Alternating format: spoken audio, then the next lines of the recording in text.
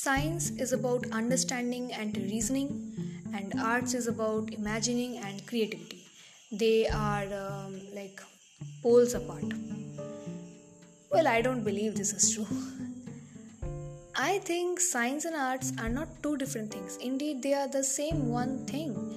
And about science, what we think about science is not really what it is. Like, I used to think that it is about, understanding and reading. It is not true actually. So, what it is? I discovered a lot many interesting things recently, and I would love to share it with you. Hey, I'm Ritika, and this is my podcast.